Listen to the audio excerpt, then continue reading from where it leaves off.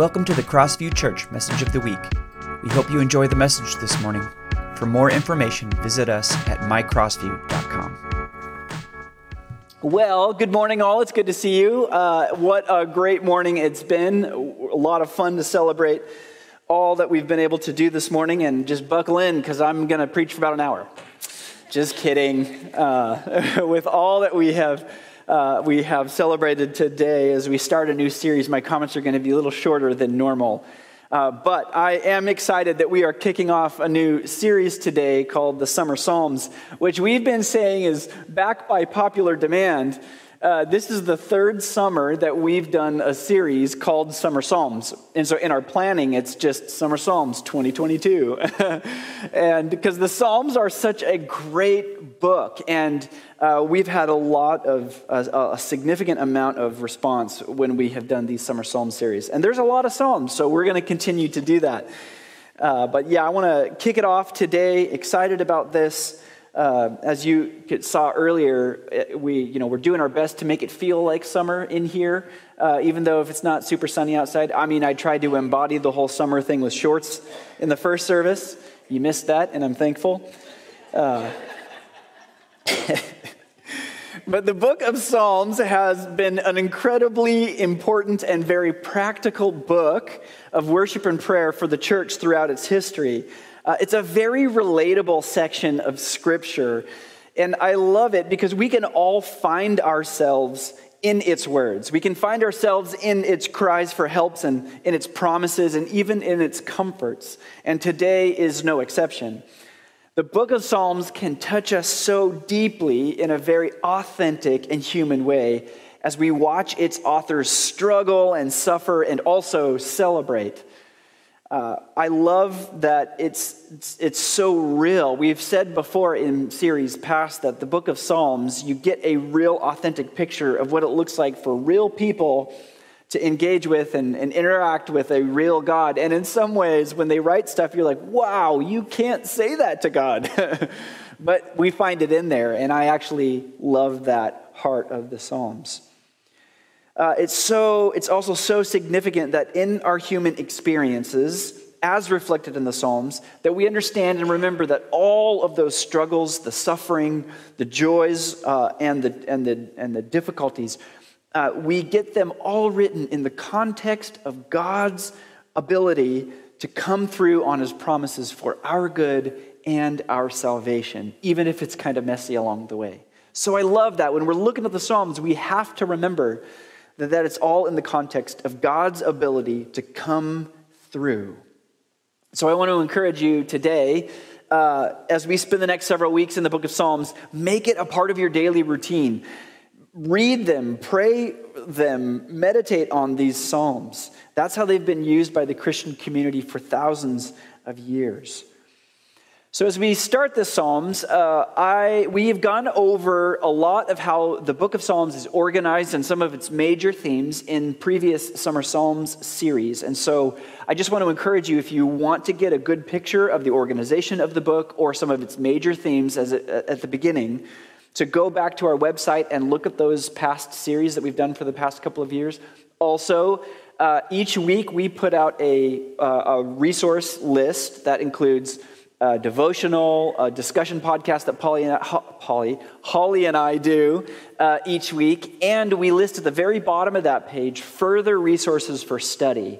That is all based around the particular week that we're focusing on. So you can go to that resource page tomorrow if you're interested and study further about the organization and the major themes of the book of Psalms. So today what I want to do is I just want to jump right in to a few specific Psalms to learn from.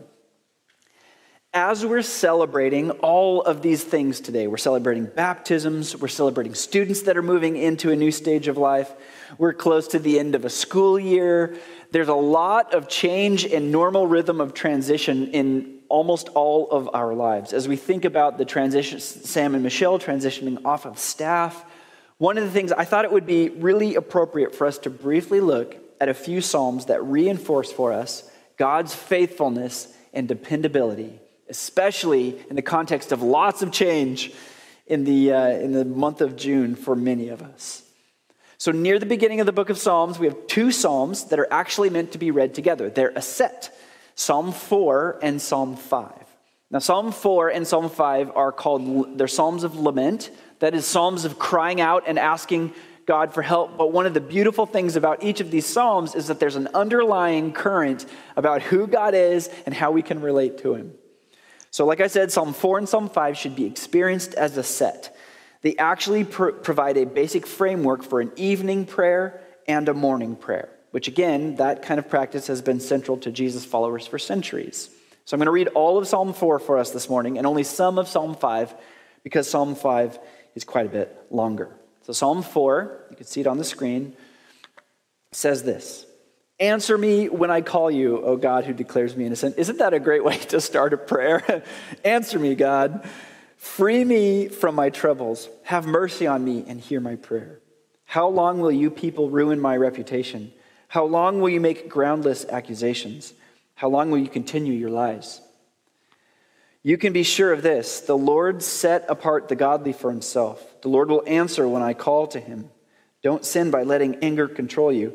Think about it overnight and remain silent. Offer sacrifices in the right spirit and trust the Lord. Many people say, "Who will show us better times?" That's a prayer we can relate with these days, isn't it? Let your face smile on us, Lord. You have given me greater joy than those who have abundant harvests of grain and new wine. In peace, I lie down and sleep, for you alone, O Lord, will keep me safe. Isn't that a great prayer? Like I said, this is a set of psalms that orients us in prayer, and Psalm 4 is the first prayer, and it's an evening prayer.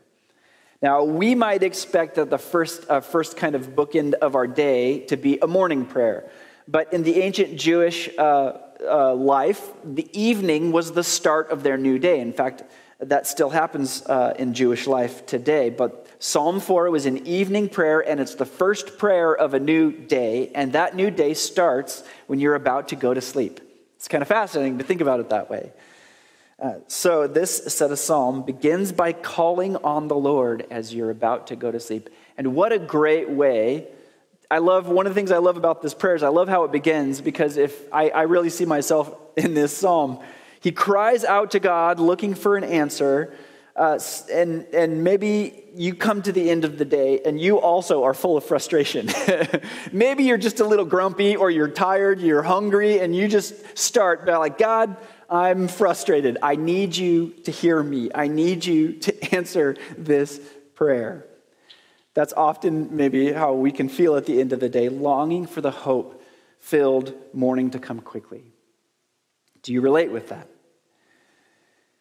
It's clear that the psalmist has challenges in his life, troubles he calls them.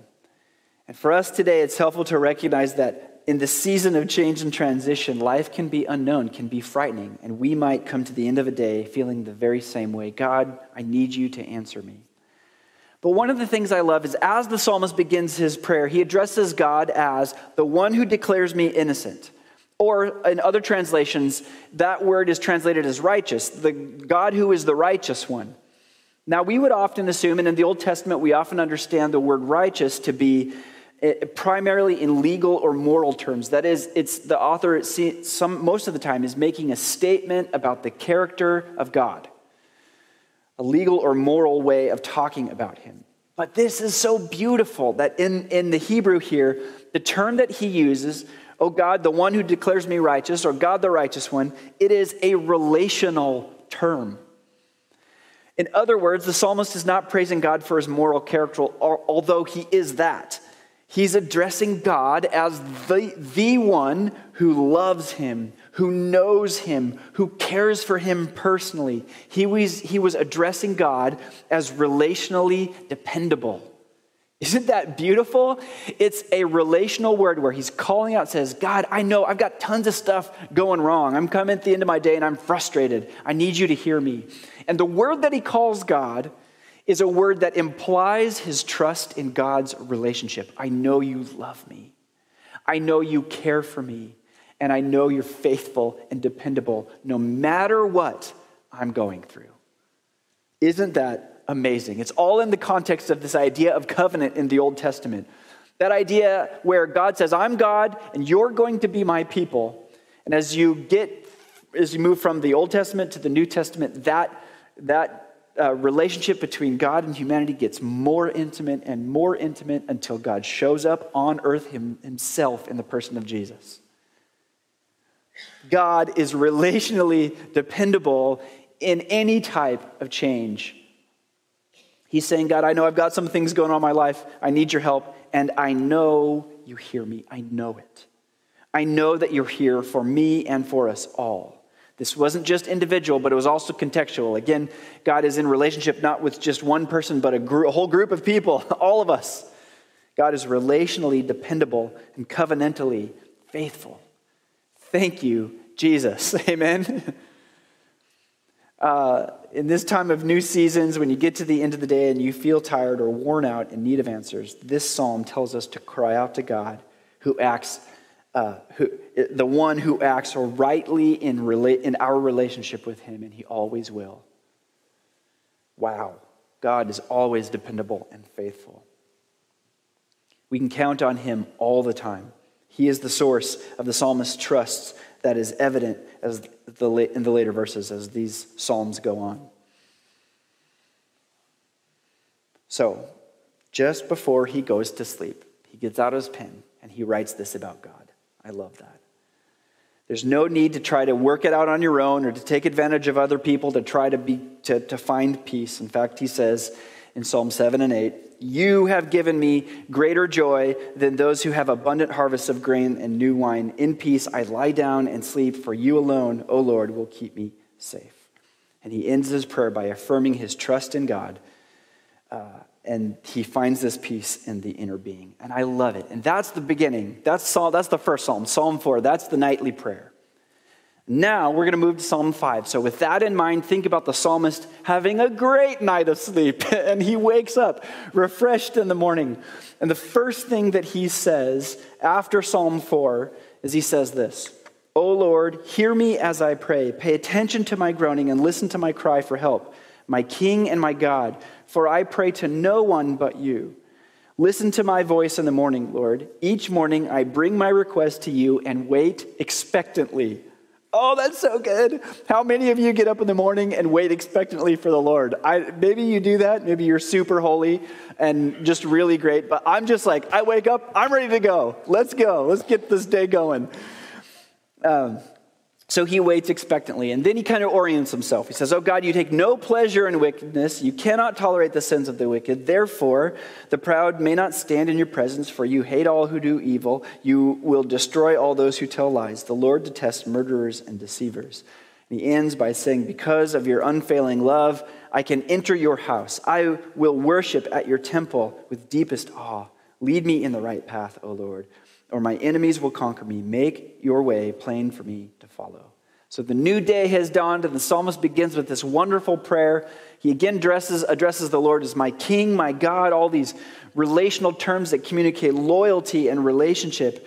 And they imply this deep trust in the one that he's praying to. Again, there's this dependability and faithfulness of who God is and how he relates to us. And I love it. Recognizing that, he orients himself for the day. And this one commentator I read this week wrote this. He said, as the new day begins, we can draw a line and put ourselves on the right side of relationship with God. Before the day begins to unfold and we even have the first opportunity to squander our time or engage in evil thoughts and conversations or do any evil deed or in general lose our moral courage to stand in relationship with God, this morning prayer sets us on the right path. I love this. Takes us all the way back to Psalm 1 and 2. Psalm 1 and 2 set two major themes for the whole book of Psalms. One, you can follow the way of what the Psalms call wickedness, or the life in which you stand in opposition to relationship with God. Or you can follow the way of righteousness, which is a life that is all in relationship with God.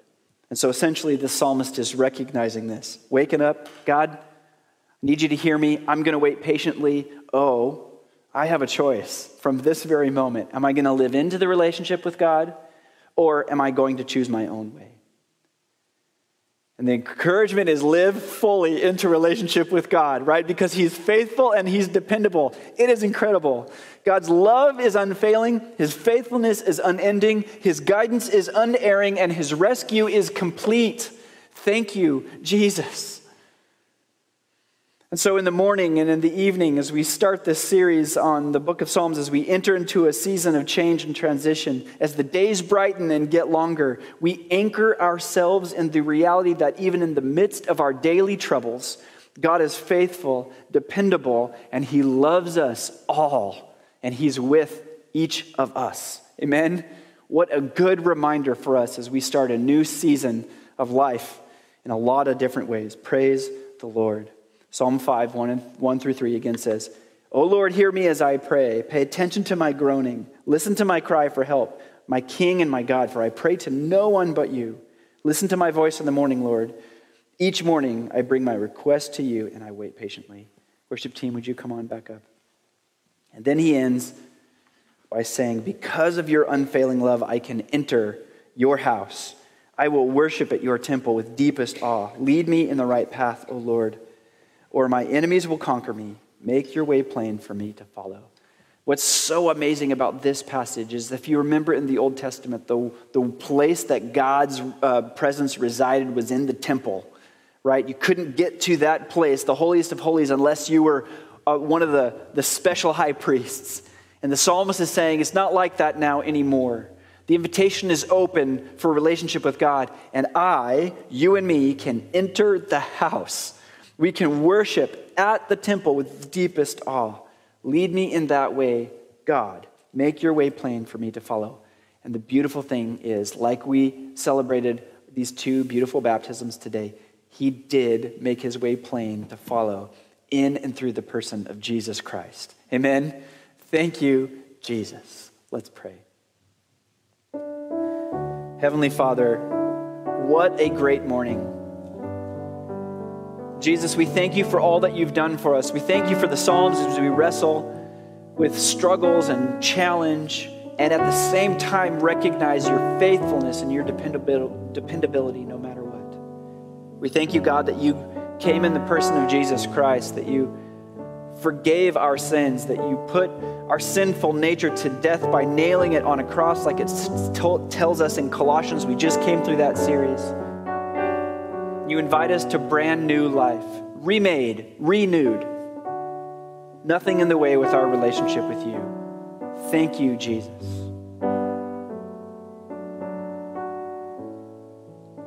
God, for these next few weeks and months, I know the beginning of summer is busy with lots of stuff. May we be encouraged and remember what this set of Psalms is telling us this morning, that you are faithful and always dependable. We love you. We pray in your name.